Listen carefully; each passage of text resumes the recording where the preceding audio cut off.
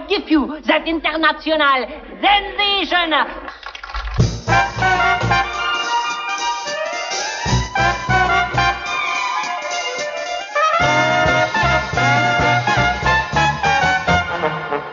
What good is sitting alone in your room?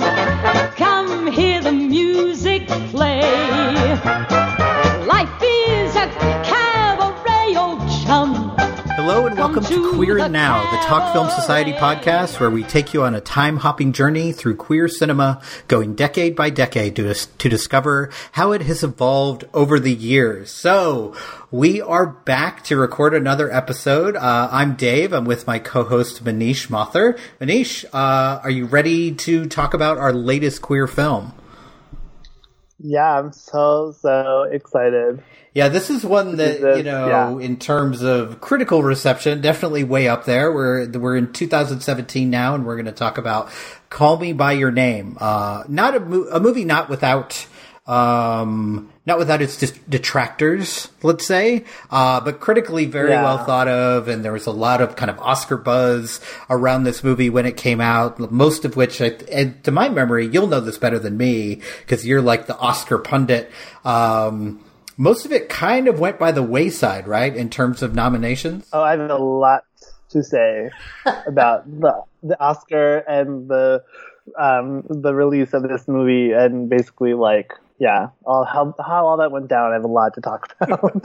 Okay, why don't we just jump into that? So, I think everybody knows what Call Me By Your Name is, and if you don't, it's, this kind of older man, younger man relationship. I think Elio, one of our lead characters, he's like 16, 17. 17, yeah. Yeah, and then our older character is a graduate student. So there was a lot of pushback when it came to that. I have people that I consider friends that I follow on Twitter who are disgusted by this movie because the age gap was just too much for them. They just can't deal with it. And I would venture that many of the people that had issue with it are young, or have not been in gay male relationships. Because I think this is really common, especially if you go back more than 5 or 10 years. Because, I think things are more open now than they ever have been in terms of gay relationships. But there is a kind of limitation of who you can date and who you can see. So you're going to have a lot of age gaps and a lot of age differences in relationships.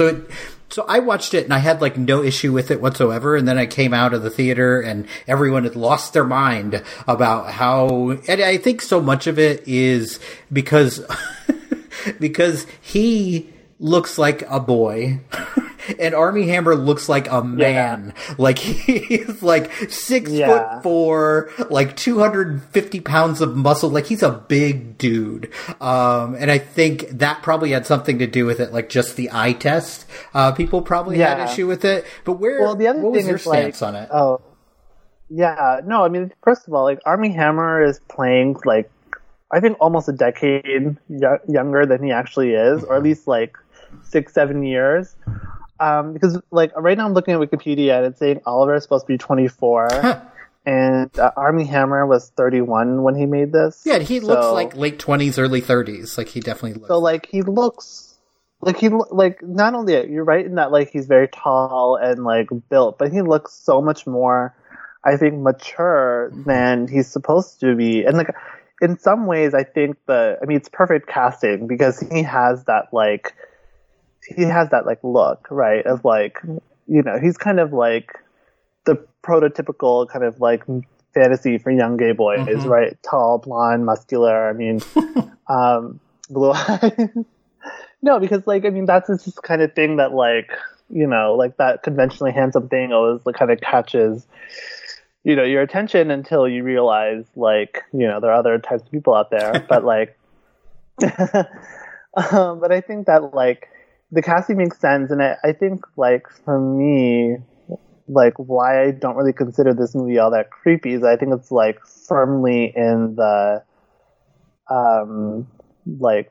viewpoint of the younger character. Mm-hmm. And it's about, him having that crush on an older guy, and it's not, Armie Hammer's character, we can get into this, is, kind of a little bit more unknowable. And like there's a reason why like he disappears. I mean spoiler alert, but like there's a reason why he like is not in the end, and that like the scene is like the final scenes are him via phone, not in person, because he's not the protagonist. So like yeah, it makes sense to me that this movie is about someone who's like on the cusp of adulthood and someone who's like a couple years older than that. Like I think they're supposed to be 7 years apart, 6 years apart.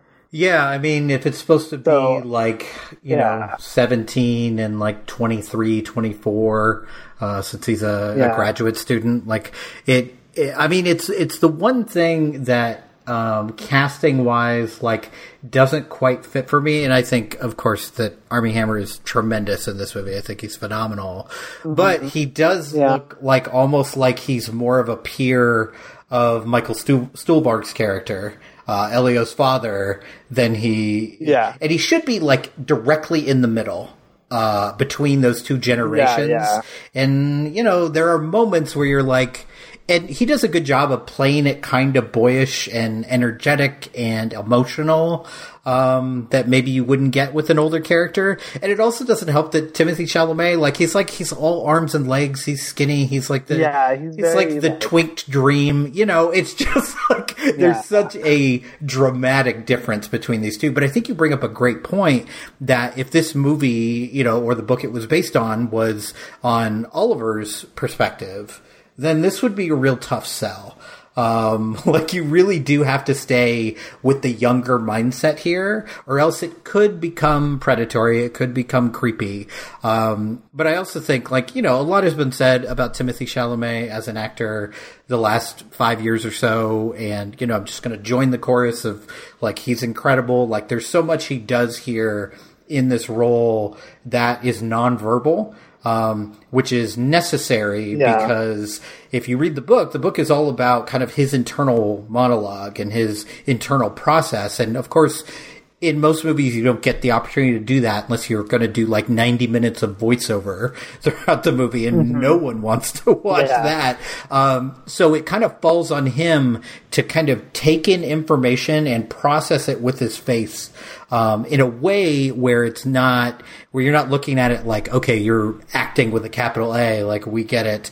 And I think he's really kind of an expert already at this young age of how he uses his body and how he uses his facial expressions to communicate, that a lot of actors don't get until like years and years and years of training. So I was watching him here, just even on rewatch, just like noticing different things that he's going through, especially kind of knowing how it ends and knowing what his state of mind is throughout the movie. I think it does kind of reward you on a second watch. Oh yeah, for sure. I definitely was like, really just so, but I mean, like this movie's all about like touch and looking and, you know, the eyes and like body language. And I think that like Timothée Chalamet is so good at that. I mean, I've seen his other roles, right? Like Lady Bird, Beautiful Boy, oh God, Little Women. What's the, oh yeah, of course, Little Women, like, how can I forget my beloved Laurie?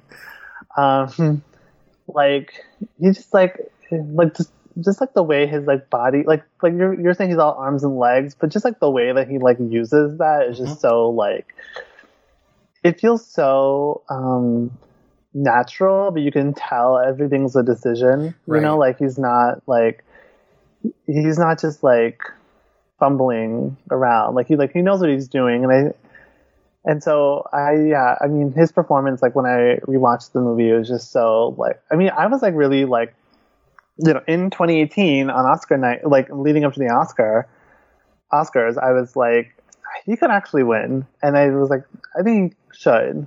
And this was like before Daniel Kaluuya got nominated, where he was like a pipe dream, but I was like, I don't know if it's actually going to happen.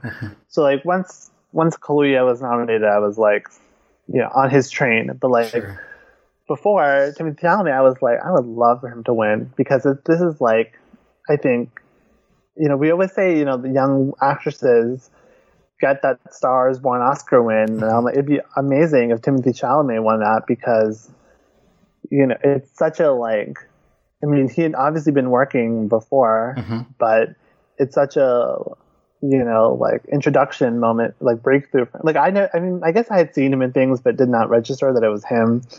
Like, wasn't he in Interstellar? Yeah, but I didn't realize that until I think I had seen this movie, and then, like, kind of. It's a very small role. It's like, very he's quick. Not. I think he is. Casey Affleck's son. Is that who that is? Something like whatever. That. Yeah, so, like, he's in. But you bring up like someone's son. You bring up this thing with the Oscars, and it's something that so rarely happens, right? For the young, I guess, for lack of a better term, the young male ingenue doesn't usually win the Oscar. That's usually the actress award, and then older men tend to win this, and older women don't tend to. So it would have been nice to have that flipped, and also in a very deserving performance. It's not like, oh, just because he's young and good looking. No, this is a great performance. And you mentioned the choices he's making, and it made me think, I can't remember who it was, but I had a discussion with this friend of mine about, like, even the way he sits, like, you're just like, I don't know that anyone's ever sat like that on screen, and it is a thought process. But we introduced this, you were going to rant and rave, I'm sure, about how this movie was handled in terms of its release, and its Oscar hopes. So why don't you go ahead and jump into that? Okay, are you ready for this? Because it's a whole thing. Okay, I'm ready. I'm comfortable. Go. Okay, so Call Me By Your Name debuts at the 2017 Sundance Film Festival. Okay, now this is not a Sundance movie in the way that, you know, we always think about Sundance movies, right? Like, this is a very arty European, you know, like, sexually charged, like, it's not a big budget movie, obviously, but it has that, like, I mean, you know, it's written by, you know, James Ivory, like, of the Merchant Ivory collaboration team. So it's very much in that vein. Whereas, like, Sundance movies are very, like, you know, paid for by my friends kind of thing. Quirky, yeah. And so, like, that was weird, because why is this movie at Sundance? Like, this is definitely, like, should have been a Cannes premiere type movie. If not Cannes, then Telluride or Venice, or Toronto. But so this movie gets premiered at Sundance, and obviously gets rave reviews there. But, like, rave reviews at Sundance don't mean anything because people are exhausted. No, people are exhausted from the previous year's Oscar season. They're in the midst of it still, so they're just, like, over it. And it's like new movies after a whole year, right? You know, festival fever, right? We all kind of get into it. I'm making my Oscar prediction list for the following year, and everyone's saying "Call Me By Your Name" is, like, the movie to watch. And a lot of the, like, film Twitter people that I follow are also gay, so, like, this movie is, like, big. And so for an entire year, I'm hearing about "Call Me By Your Name," and yet, like, there's no release date, nothing. And, you know, it's making all the stops at all the festivals. It's, like, doing everything that has to be done. But then, like, by time the movie comes out to the public, I think I saw it at the end of November of 2017, almost 10 months after its premiere. But because, like, people who, like, I mean, I was listening to my Oscars podcast, Little Gold Men, and, like, they were saying how they're, like, almost sick of the movie because they had seen it at all these festivals. And, like, one critic I read was saying how, like, he'd seen it 4 times before it had even come out to the public because of the festivals, and also he had moderated a screening of it, etc.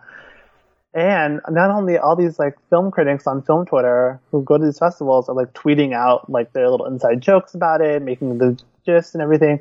So, like, by the time I had seen it, I felt like I had already seen it because I just, like, knew everything about it. And, like, the one thing everyone was talking about was, like, Armie Hammer, you know, eating the peach or not eating the peach. And and so, like, whatever, like, I felt like all the surprises of the movie, I felt like were, like, almost ruined. Which is, like, whatever. Like, I mean, this movie isn't, like, a twist movie, obviously, but, like, how it ends. Like, I even knew, like, the ending scene. And, but, like, the thing is that, like, it's not anyone's fault, really. I mean, it is some people's fault, but, like, I also don't have to read every coverage of this movie, of course, you know.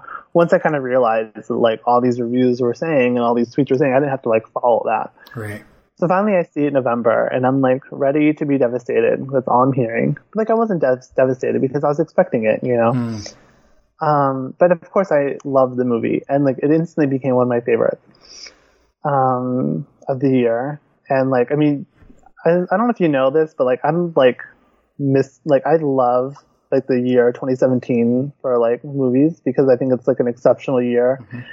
And, like, this is, like, the hill that I'm going to be dying on. That was a great year. Yeah. Wasn't, you know, like, if you go on Letterboxd and, like, filter through, see the 2017 and just see everything that came out that year, it's like, wow.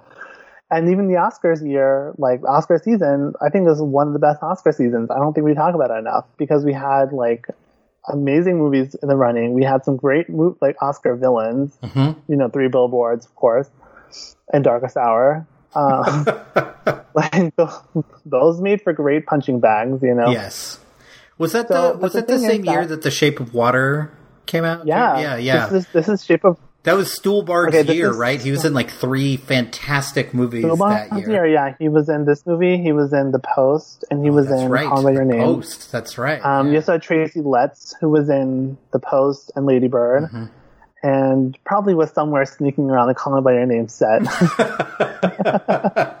I mean, he seems to be in that, like, writer's crowd with James Ivory, but, like, yes. No, but I mean, but the thing is that, like,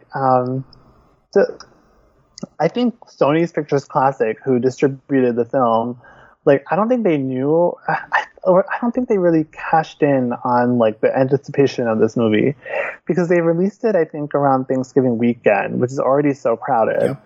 And, like, this is around the same time as, like, Thor Ragnarok, you know, you know, like, that just, you know, this movie, like, it definitely is a November type movie, but, like, probably should have come out a little bit before, and they only, like, they really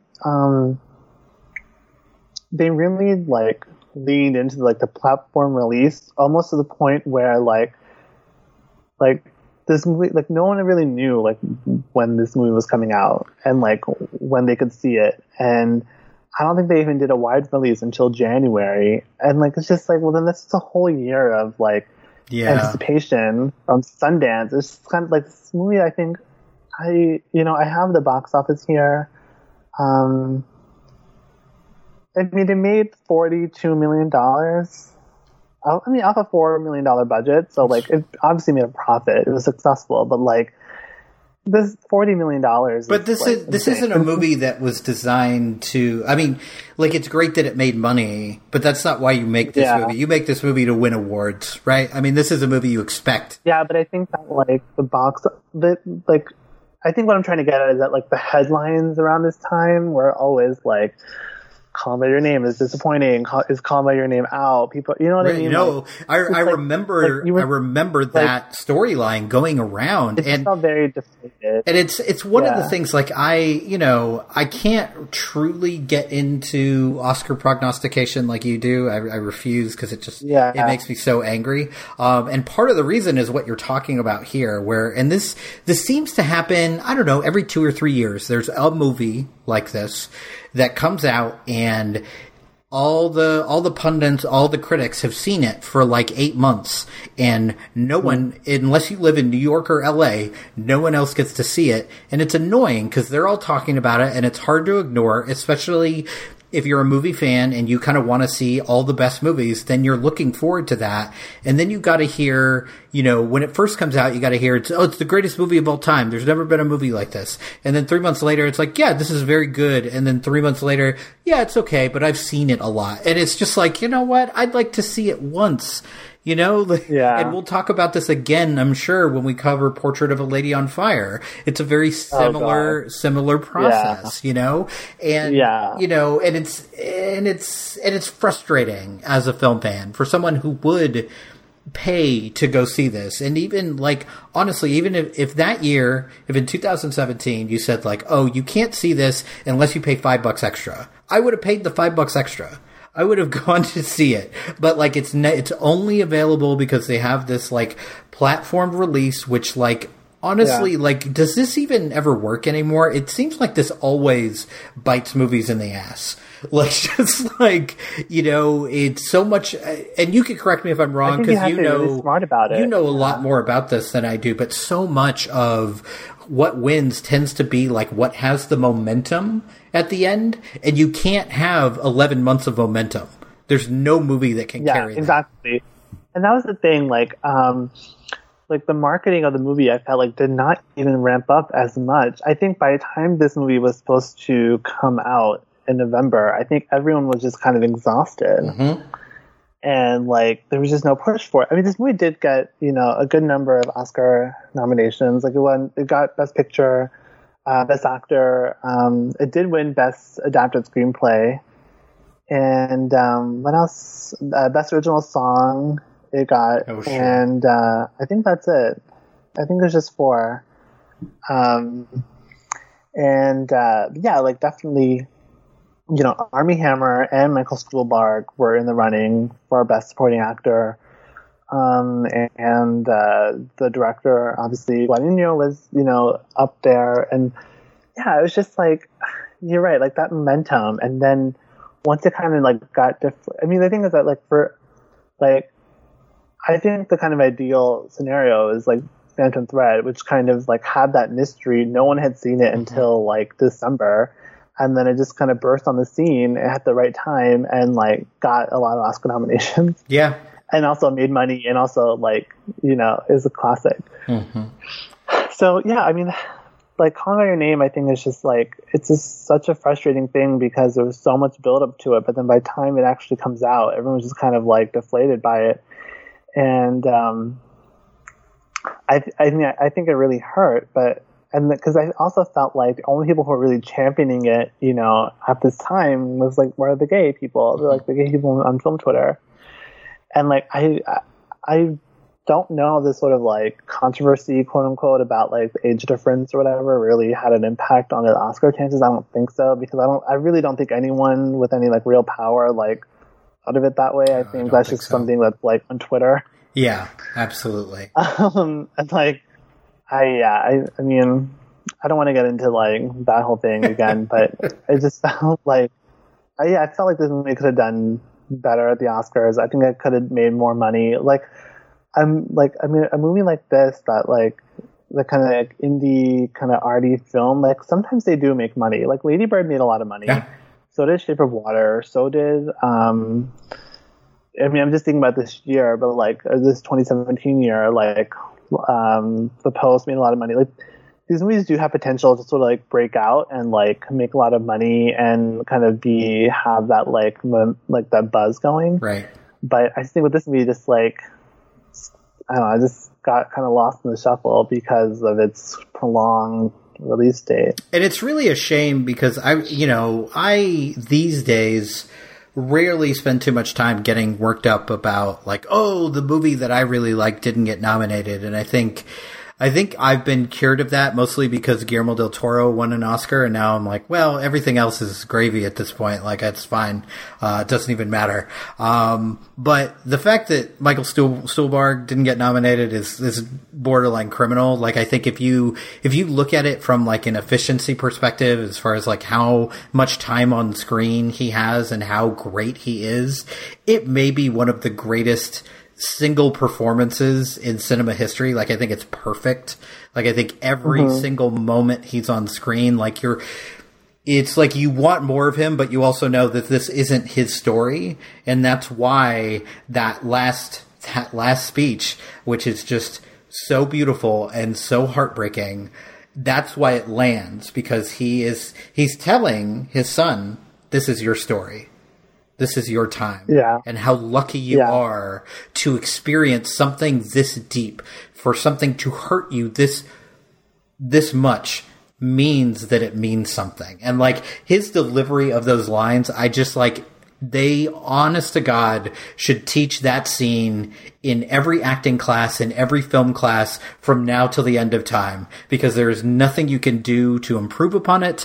And I like that Luca knew, I think, what he had in that scene, and the camera almost doesn't move. It's just like, okay, no. I'm just going to set this up and show you these two faces and you'll watch Timothée Chalamet process it as a teenager would, and you'll watch Michael Stuhlbarg impart maybe the greatest wisdom this boy will ever receive in all the years he lives right now. And I'm just going to set the camera up and let it happen because I just don't even want to get in the way of this. It's absolutely brilliant.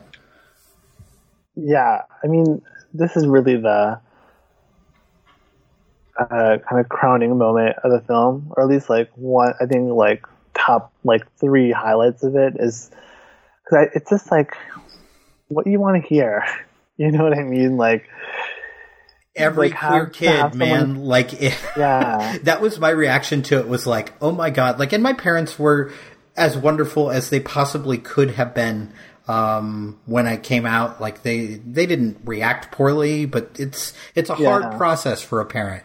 And like, honestly, if you're going to be a parent and like someday your kid may be queer, just watch this. This is what you say. This is, just quote it, because it's perfect. It's what, I mean, even as a 40-year-old watching this, I'm like, God, I wish someone would say that to me now.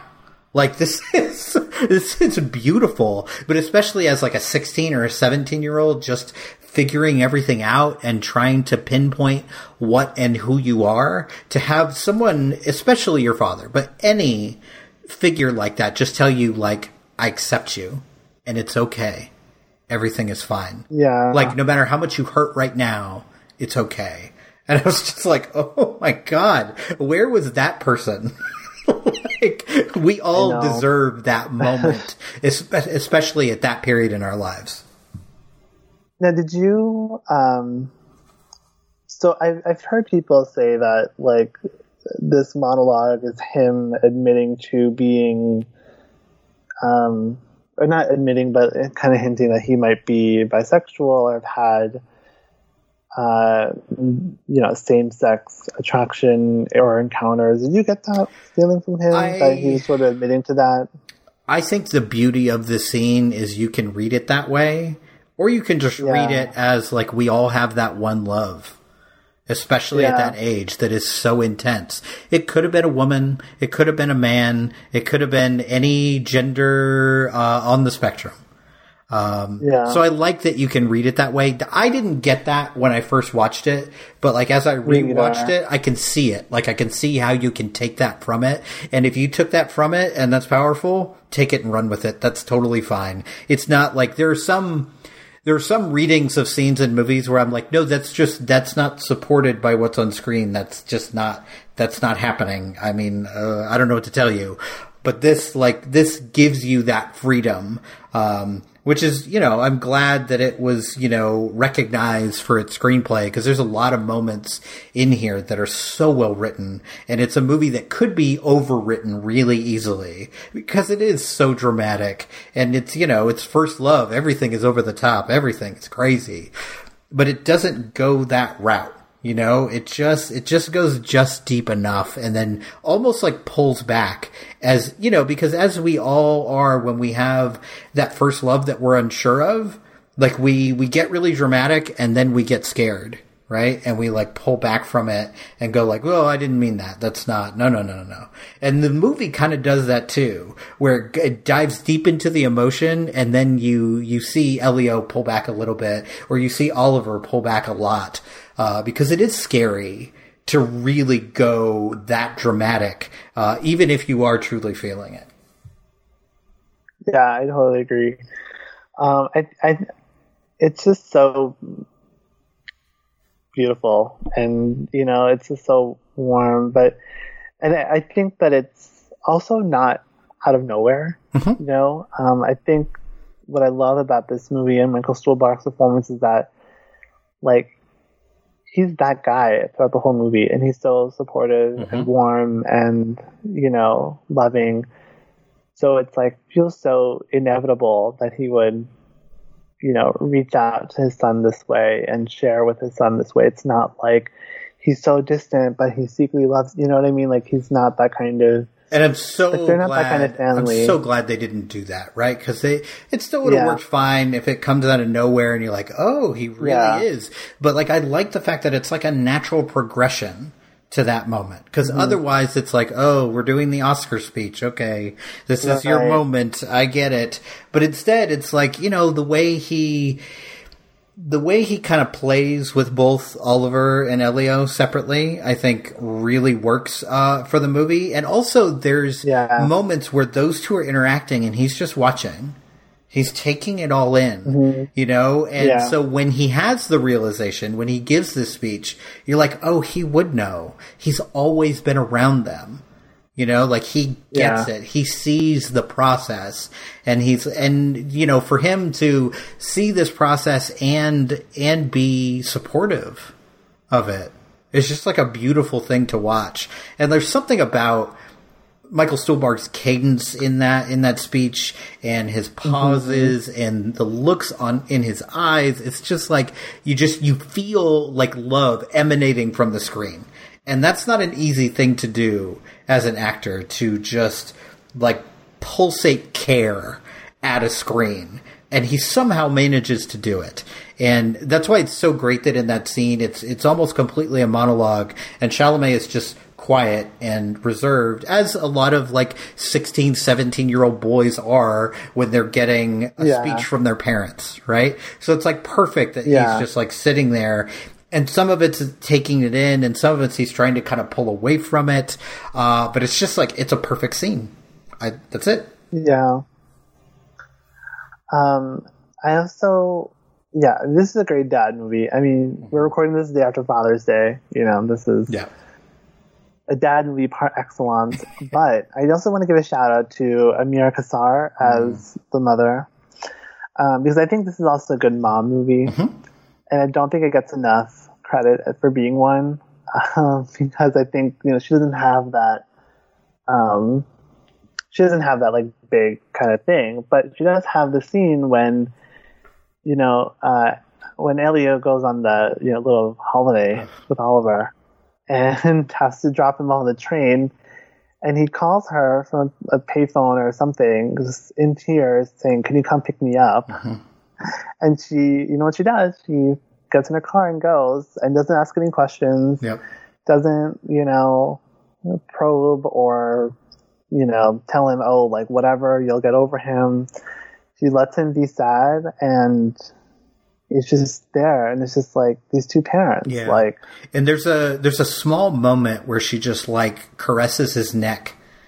And that's all it is. And it's a really interesting thing, given that Chalamet's performance is so physical and almost silent in a lot. And so I feel like Elio is almost more similar to his mom in that way, where they don't need to pontificate and talk. And his dad is the teacher, right? He's the lecturer, and he's got to like, okay, here's why we do what we do. And mom just is there and cares. And both of them care in their different ways, but it comes across in a similar vein, right? There's still that care. There's still that love. It's just expressed in a really different way.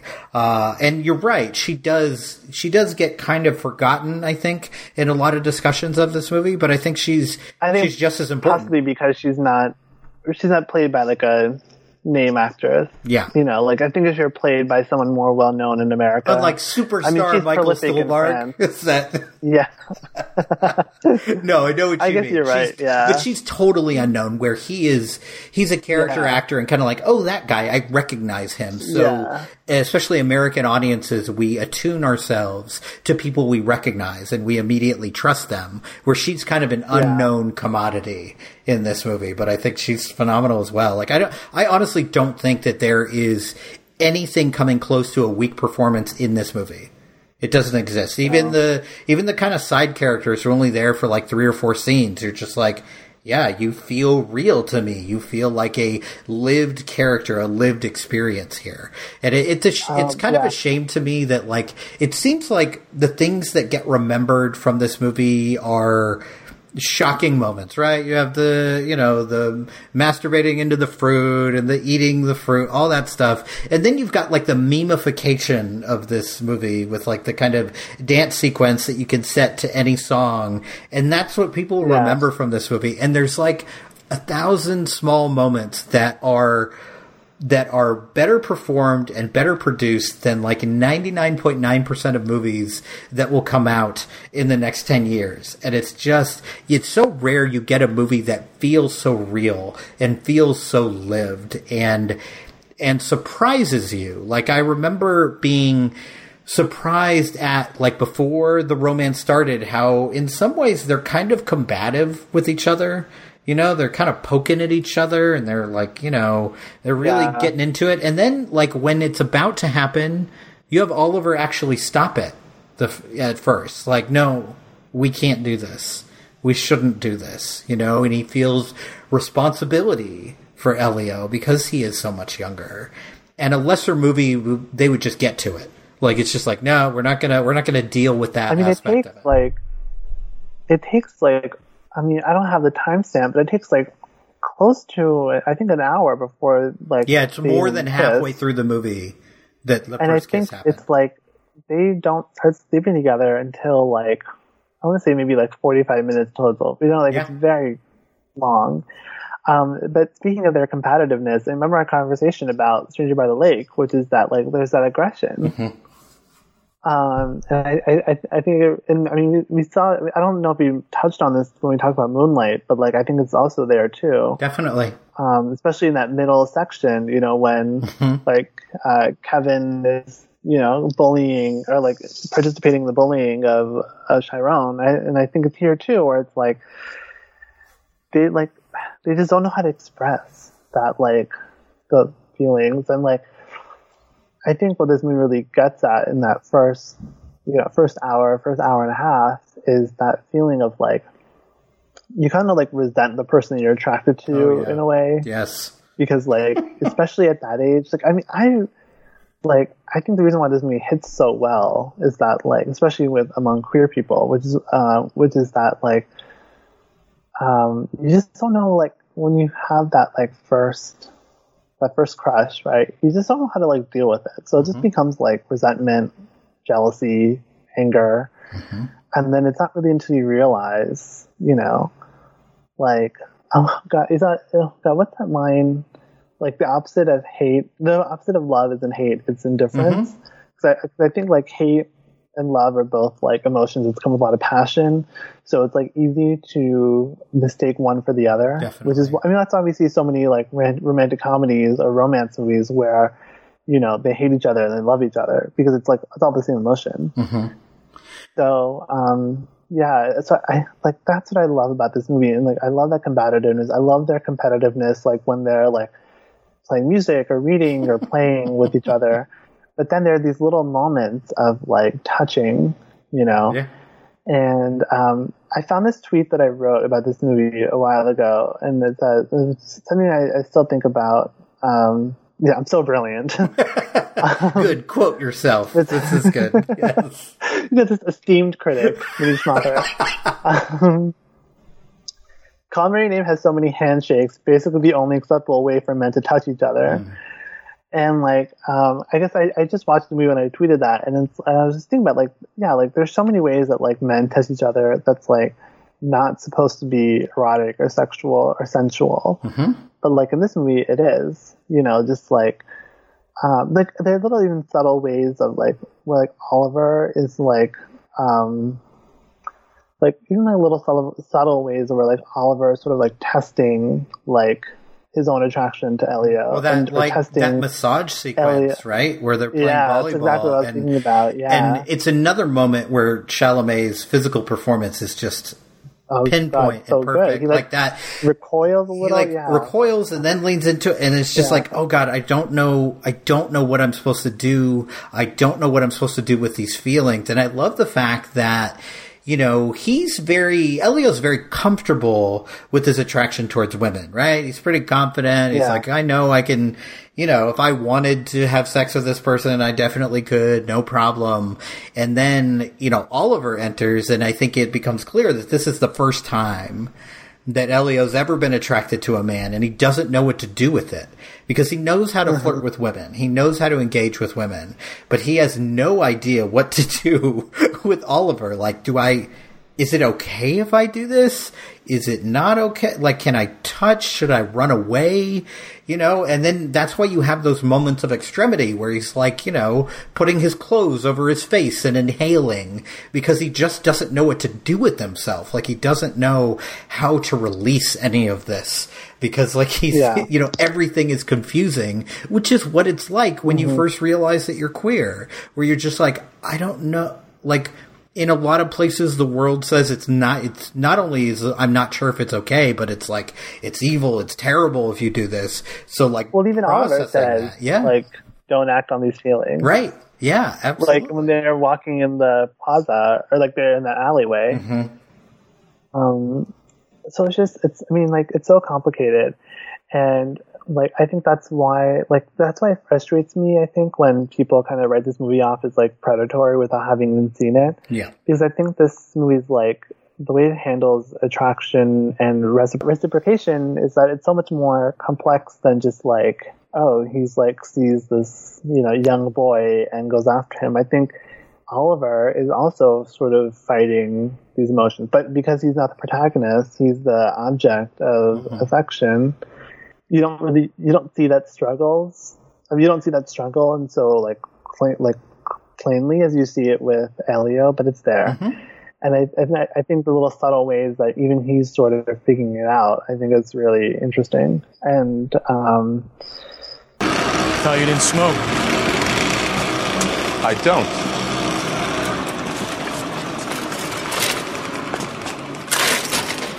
So World War II, huh? Oh no, this is World War I. You have to be at least 80 years old to have known any of them. I never even heard of the Battle of Piave. Battle of Piave was one of the most lethal battles in World War I. 170,000 people died. Is there anything you don't know? I know nothing, Oliver.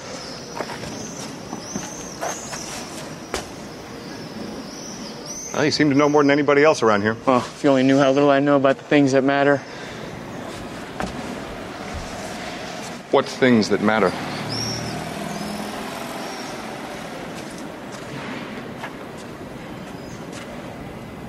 You know what things.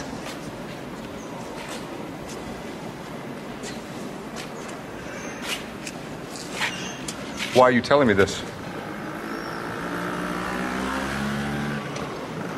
Because I thought you should know. Because you thought I should know? Because I wanted you to know. Because I wanted you to know. Because I wanted you to know.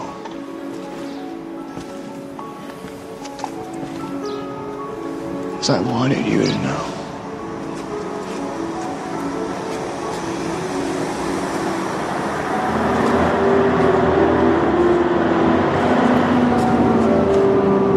Because there's no one else I can say this to but you.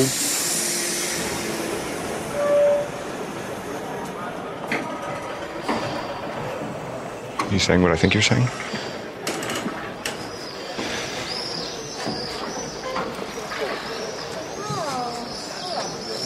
Don't go anywhere. Stay right here. You know I'm not going anywhere.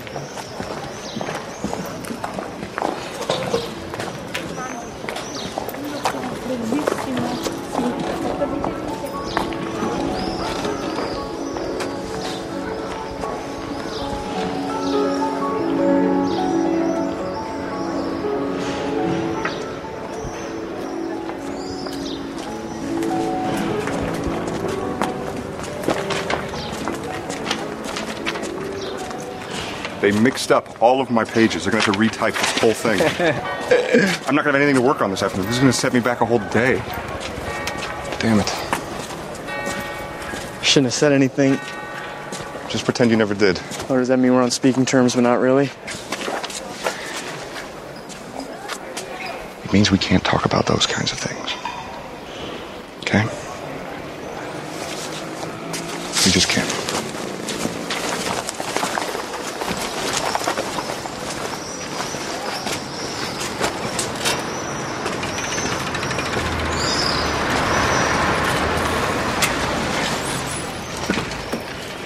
Hey!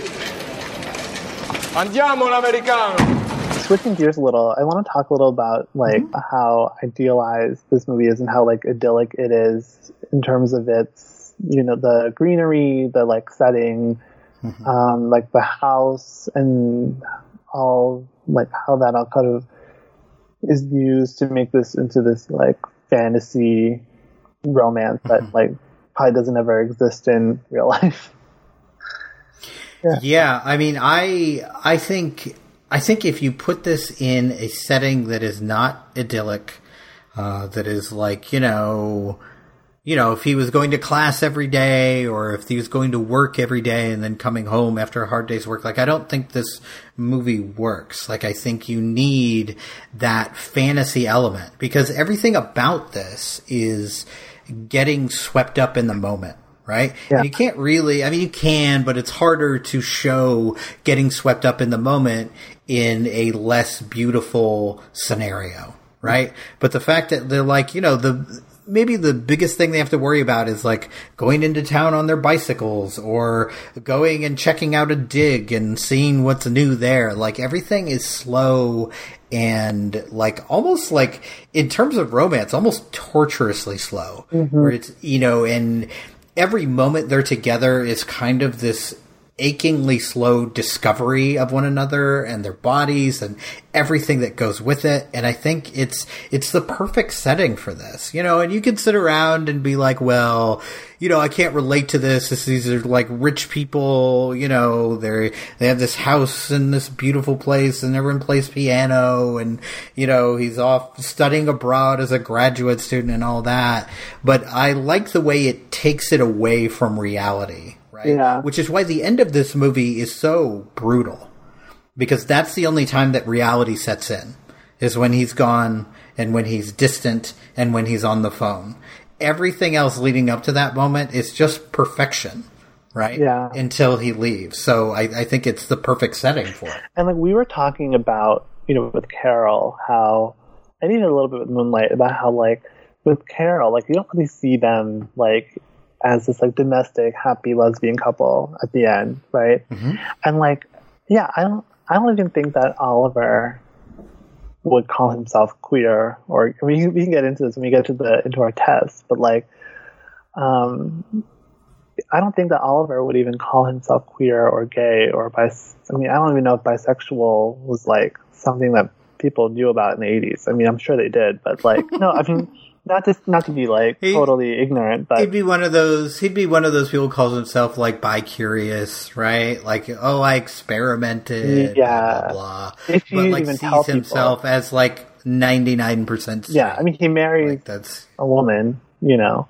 Yep. And like, I think that it's like, you know, you can almost think of this house, you know, in this Italian countryside as like this sort of like erotically charged, like, what's that thing in the movie Stalker or like Annihilation, like the zone or whatever?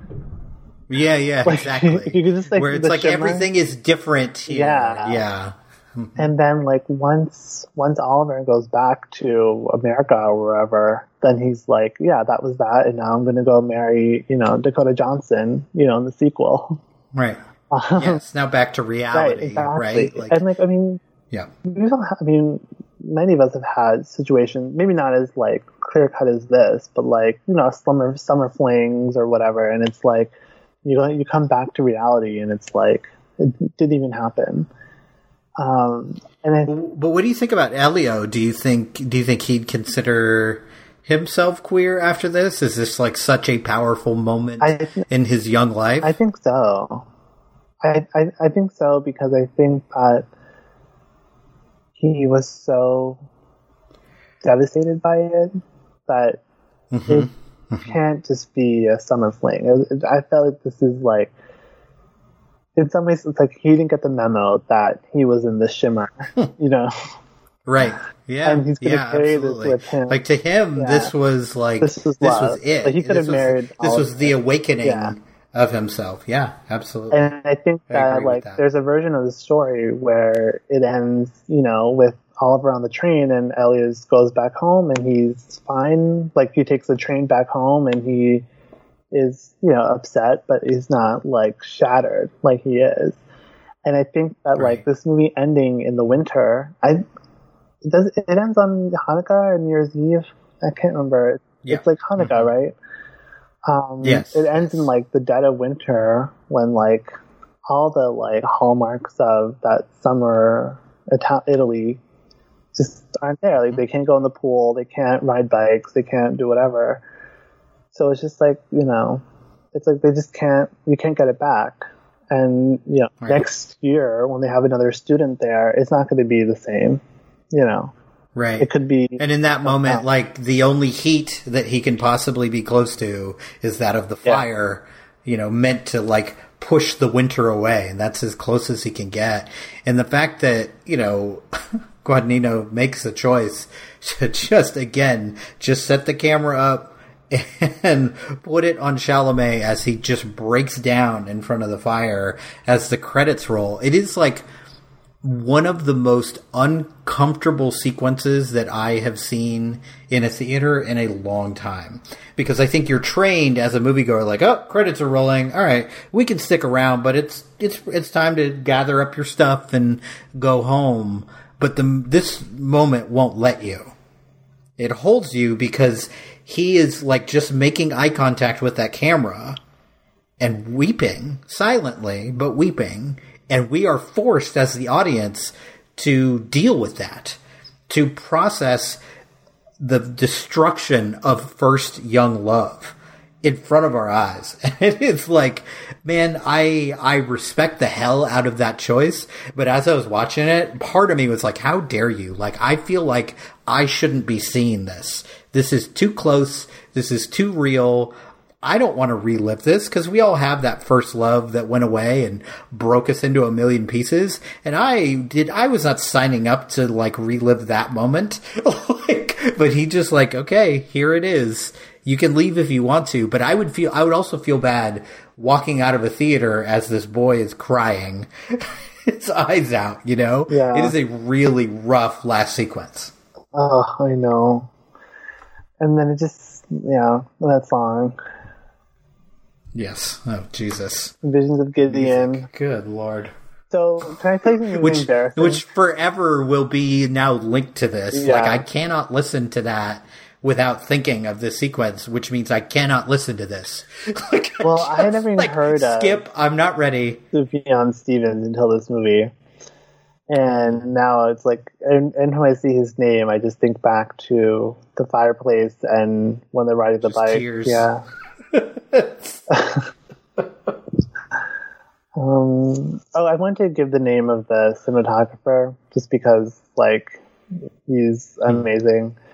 That's Sayombu Mukdeepram, who is a Thai cinematographer, did Suspiria, Guadagnino, and it's like, I bring up his name just because, like, the difference between Call By Your Name and Suspiria is like night and day, like, literally. Yeah, yeah. And, like, I'm honestly shocked that it's the same cinematographer, and I'm also very glad that you took on the pronunciation of that name, and I did not, because I would have completely butchered that. But yeah, it's I'm sure I did. Suspiria is so dark and works with shadows so much, and this is like, lit by heaven. It's just like, it's a very different style. But it just shows, like a great cinematographer doesn't only do one thing, right? It's not like, oh, well, that's his style. Like, he's doing a lot of work for Guadagnino here, and I think it's one of those things like that, that scene of that, like, kind of almost kiss where they're, like, laying in the grass is like, oh my God, it's like taken out of a painting. It's just like stunning. Yeah. Like, and we've talked about this before, how there's so few directors and cinematographers that know how to shoot the male form. But this is one of them. Like, you mentioned Armie Hammer, like being like the ultimate stereotypical, like, basic, gay crush-worthy form. And, I think Guadagnino knows that, and I think the cinematographer knows that, and, the fact that he's, wearing shorts most of the time, like you get all these, lingering shots of his body without being, like, I was watching it and I never felt like, oh, this feels gazy, but it just feels like someone who knows what the male form looks like and is showing us as the audience what Elio is seeing. Yeah. The costume design, speaking of that, is by Giulia Piersanti. And again, like the costume design, like, I mean, we talk a lot about, I think, in like the Oscars conversation about like how costume design is always sort of thought about like extreme period like dress, right, where it's like 1400s or whatever, and like how this is, Call Me by Your Name is set in the 80s. It's not even modern, but like it's contemporary. It's like of the modern times. You were alive when this movie was set, so barely easy. Yes, no, that's true. But it's. I think you're right that this is the type of movie that doesn't get enough press, Oscar-wise, when it comes to costumes, but it's fantastic. Like, it really sets you in the time immediately. And although it is quote-unquote contemporary, I mean, that's like, 30 to 40 years ago. So things are very different stylistically. Even if you look at, you mentioned this movie earlier, but a movie like Lady Bird, which is firmly set in the 90s, and this firmly set in the 80s, like the costuming is so starkly different between those two movies. Like, you really do feel the 80s existing in this movie. Yeah, and just like, like the short shorts, like we joke about them, but it feels so like perfect. And he like Armie Hammer like just looks like a dad.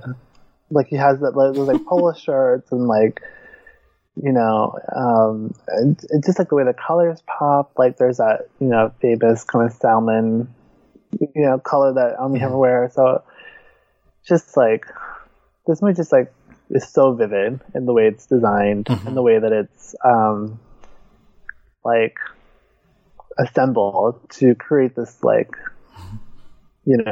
sanctuary, this oasis, I guess is the word I'm looking for. What else did I want to bring up about this movie? I think that can we talk about, I guess we kind of talk about this every episode, but like the sex in this movie, how like there's like none of it except for straight or opposite sex, right? And all the sex between the two main characters is like all the sexual moments are separate. Yeah. Right? You have one character masturbating into a piece of fruit, and then one character hours later, going to take a bite. Right? Yeah. And there's always this separation there. And it makes me wonder if, because a movie like this, I think it's pretty clear they thought like, okay, we have a award-worthy script here. We might win some awards here. And I do find myself wondering in movies like this, in movies like Moonlight, if they shy away from the actual sex between two men because they're afraid of what kind of reaction that's going to get. From Academy voters, from audiences, or do you think there's like a valid reason for them not showing sex between these two? It's hard for me to separate that because I can't not see the like studio pressure, you know what I mean? Like studio pressure. Like I can't not think of like some executives being like, we can't show like any kind of smashing together. What was the last movie that got significant Oscar chances that did? Like maybe Brokeback? even was then, that the last? I mean, like, I haven't watched Brokeback in a minute, but even then, the sex scene, like, it's not like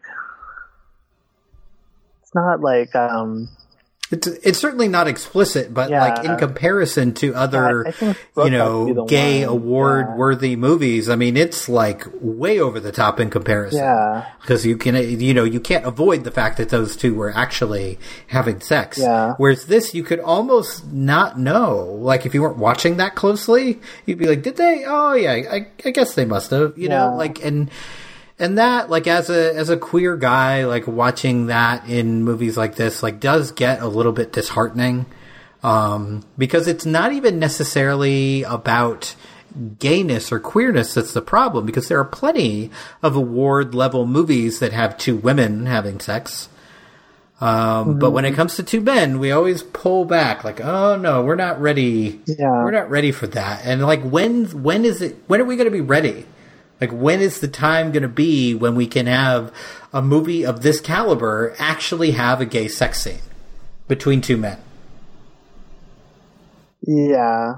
I mean, it could just be that, like, maybe men have, like, stricter nudity clauses or, like, don't even... That's true. Like, or they're not even... Or maybe it's that they don't even have to, they don't have to negotiate because, like, not even, like, a thing. But here's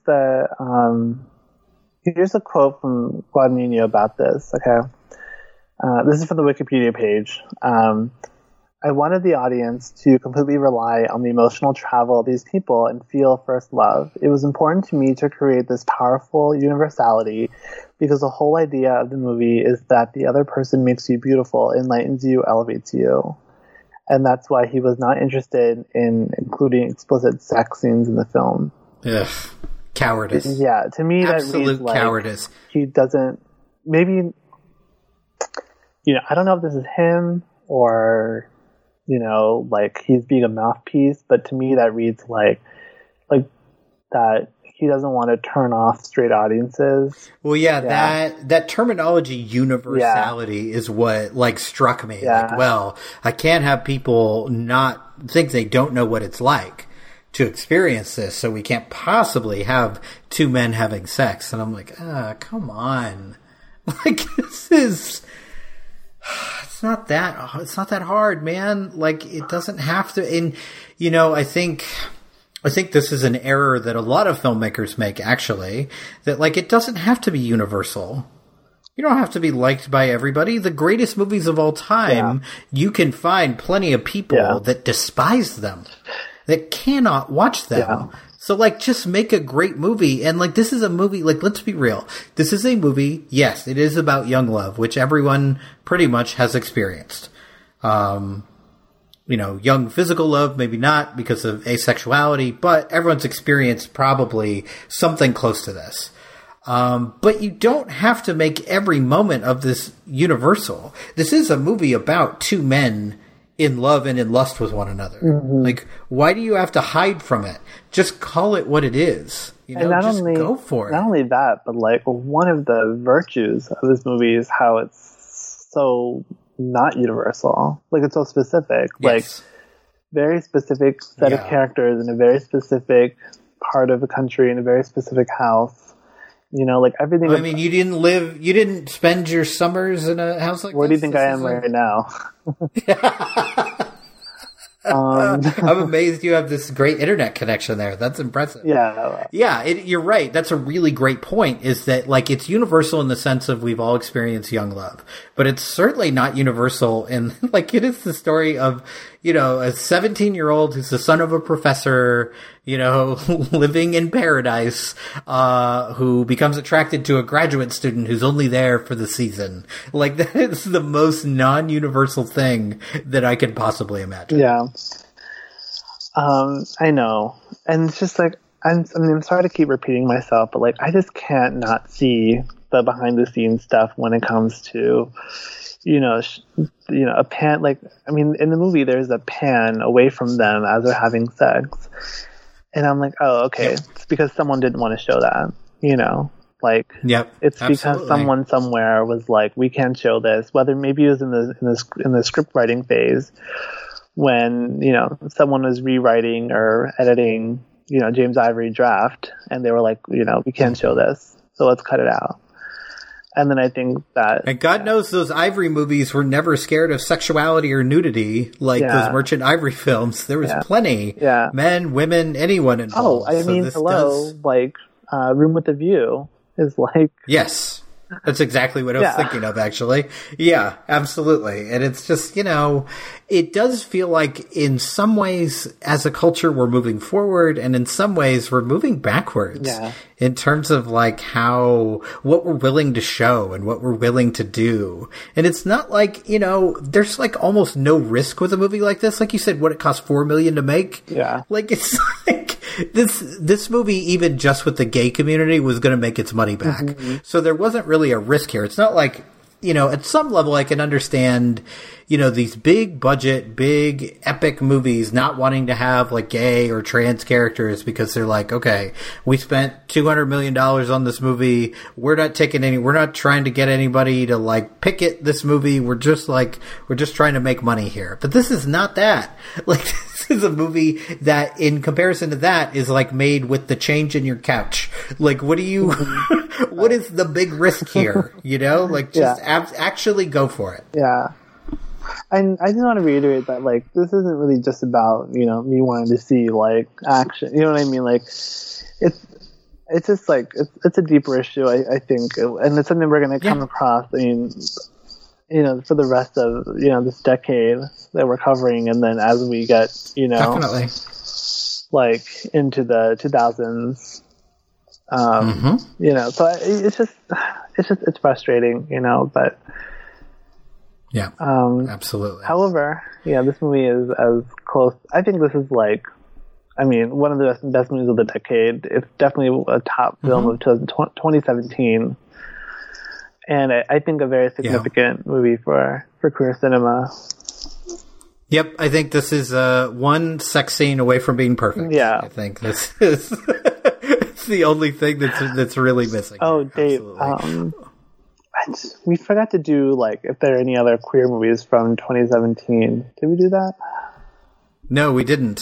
So, do you know what other queer movies came out in 2017? Oh, well, we had some really good ones, actually. No, we should talk about this.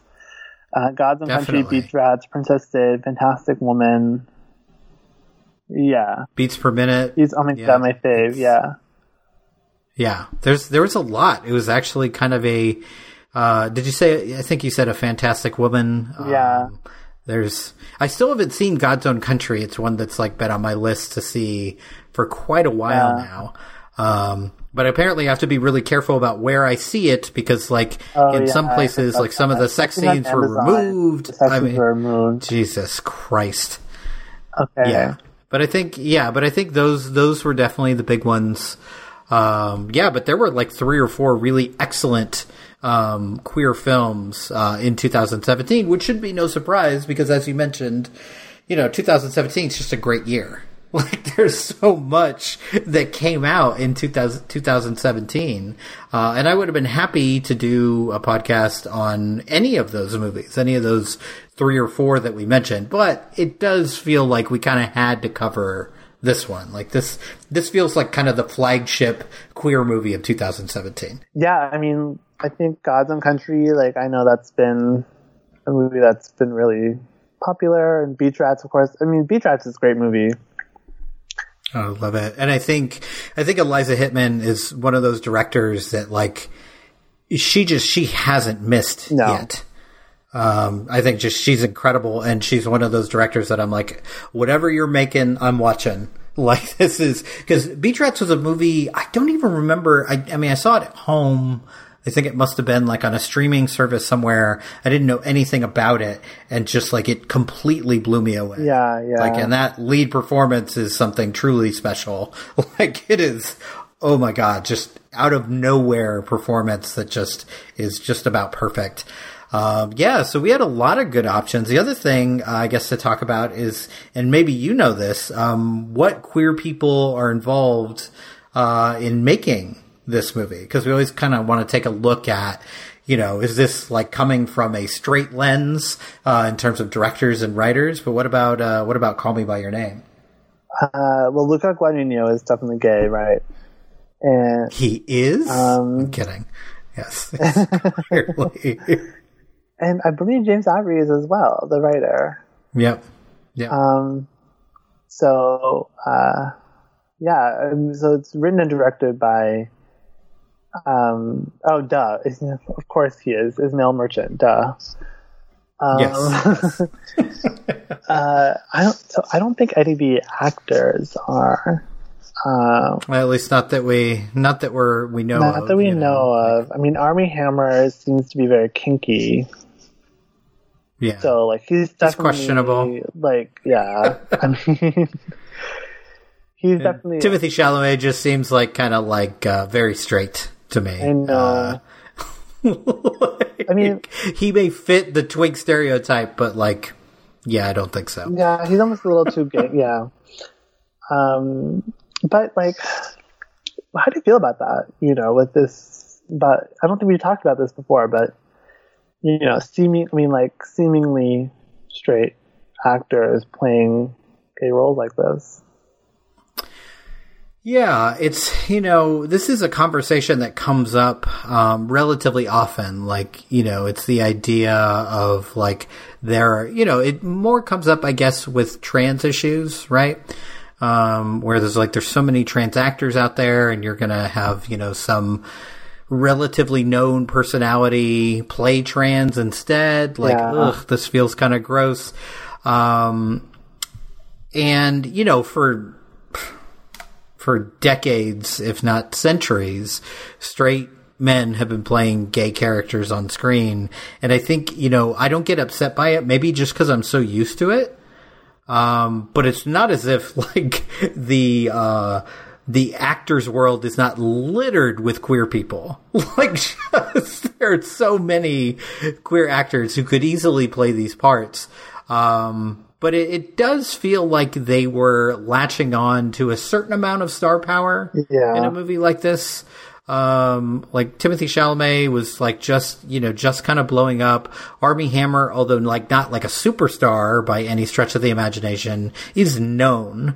Like you'd see him and people pick him out because even if the movies have failed, he's been in big budget movies before. And I think a movie like this, we talked about this kind of universality and blah, blah, blah. And them wanting to pull in an audience that wasn't, quote unquote, just queer. Yeah. I mean, right? The thing is that, like, when you have the Lone Ranger interested in your film, right? You kind of have to go with that. I surprisingly don't care about straight actors playing gay roles. I think there are a lot of reasons why gay actors don't want to take gay roles because it might pigeonhole them. And I also think that, this is going to sound so weird, but like, if you have someone like Armie Hammer who like fits this role perfectly, and someone like Timothée Chalamet who fits this role perfectly in terms of, their style, their vibe, their body, their, whatever, like, I say go with them and don't like force it. Someone else. So it's kind of a if it ain't broke type situation. Yeah, and I also roles, but like I don't really care. I don't want that. Like I wouldn't want to change this movie because like I mean like not like gay Matt enough. Bomer is going to play the Armie Hammer role. Like no, thank you. Ugh. Too pretty.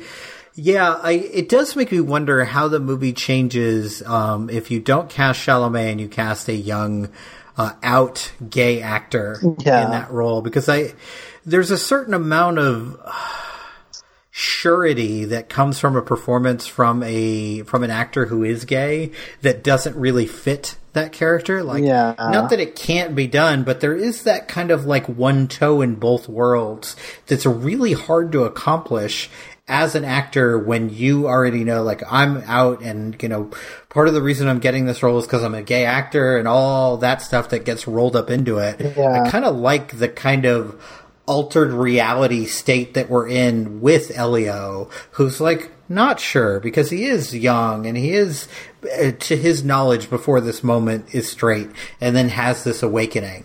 I think maybe that's easier to play with someone who's not out, because once you're out, in a lot of ways, you're very out, right?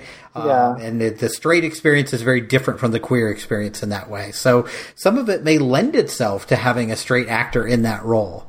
But yeah, it's a tough thing, but I don't know. There's so many more things to get upset about in Hollywood and the world that, like, it's hard for me to get real worked up about that. I get more worked up about that in roles with trans characters, because I think the trans experience is so different from the quote unquote gay or straight experience. It's like a whole different process. Yeah. And I think there's a lot to be gained by casting trans actors in those roles. Yeah, like 2017 had, the Best Foreign Language Film winner, A Fantastic Woman, which had a trans actress in the lead role.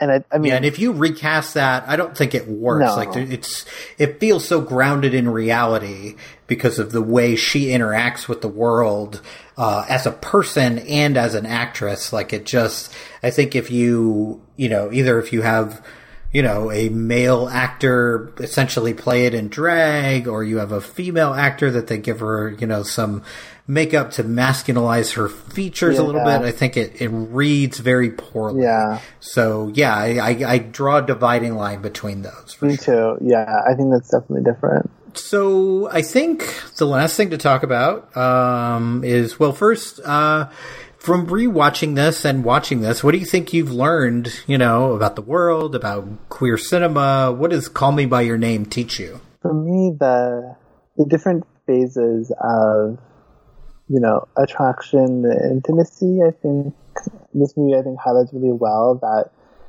like that, as you were saying, tortuously slow build-up. And in some ways, and that's kind of lost, nowadays with, like, online dating. Yeah. And it's something like, I mean, I'm definitely not the type to be like, those were the days, or like, but in some ways, like I do want to, like, transport myself into this movie in ways that I really don't feel in for other movies. I mean, it's pretty rare for me to be like, I would love to live in that movie. With Call Me By Your Name, just like the outfits, the music, the setting,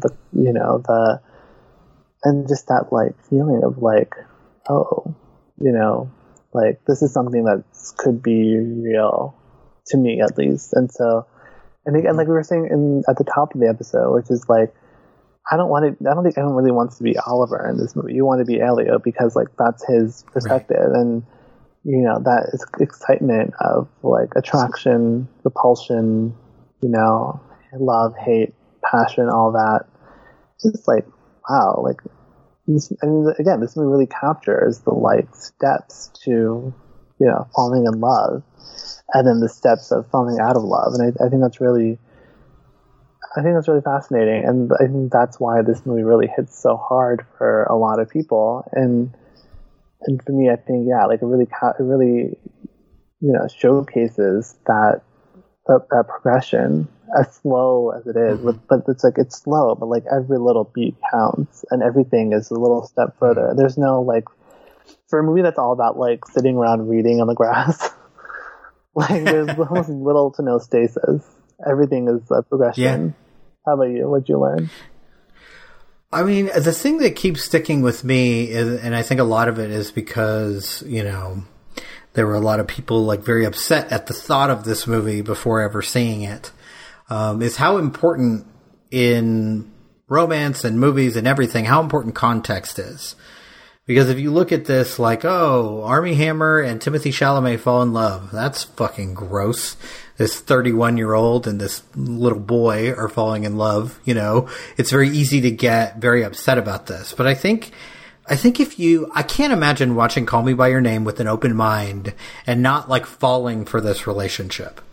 Like, it absolutely works, and if it doesn't work for you, it makes me wonder, like, okay, what are you bringing into the movie?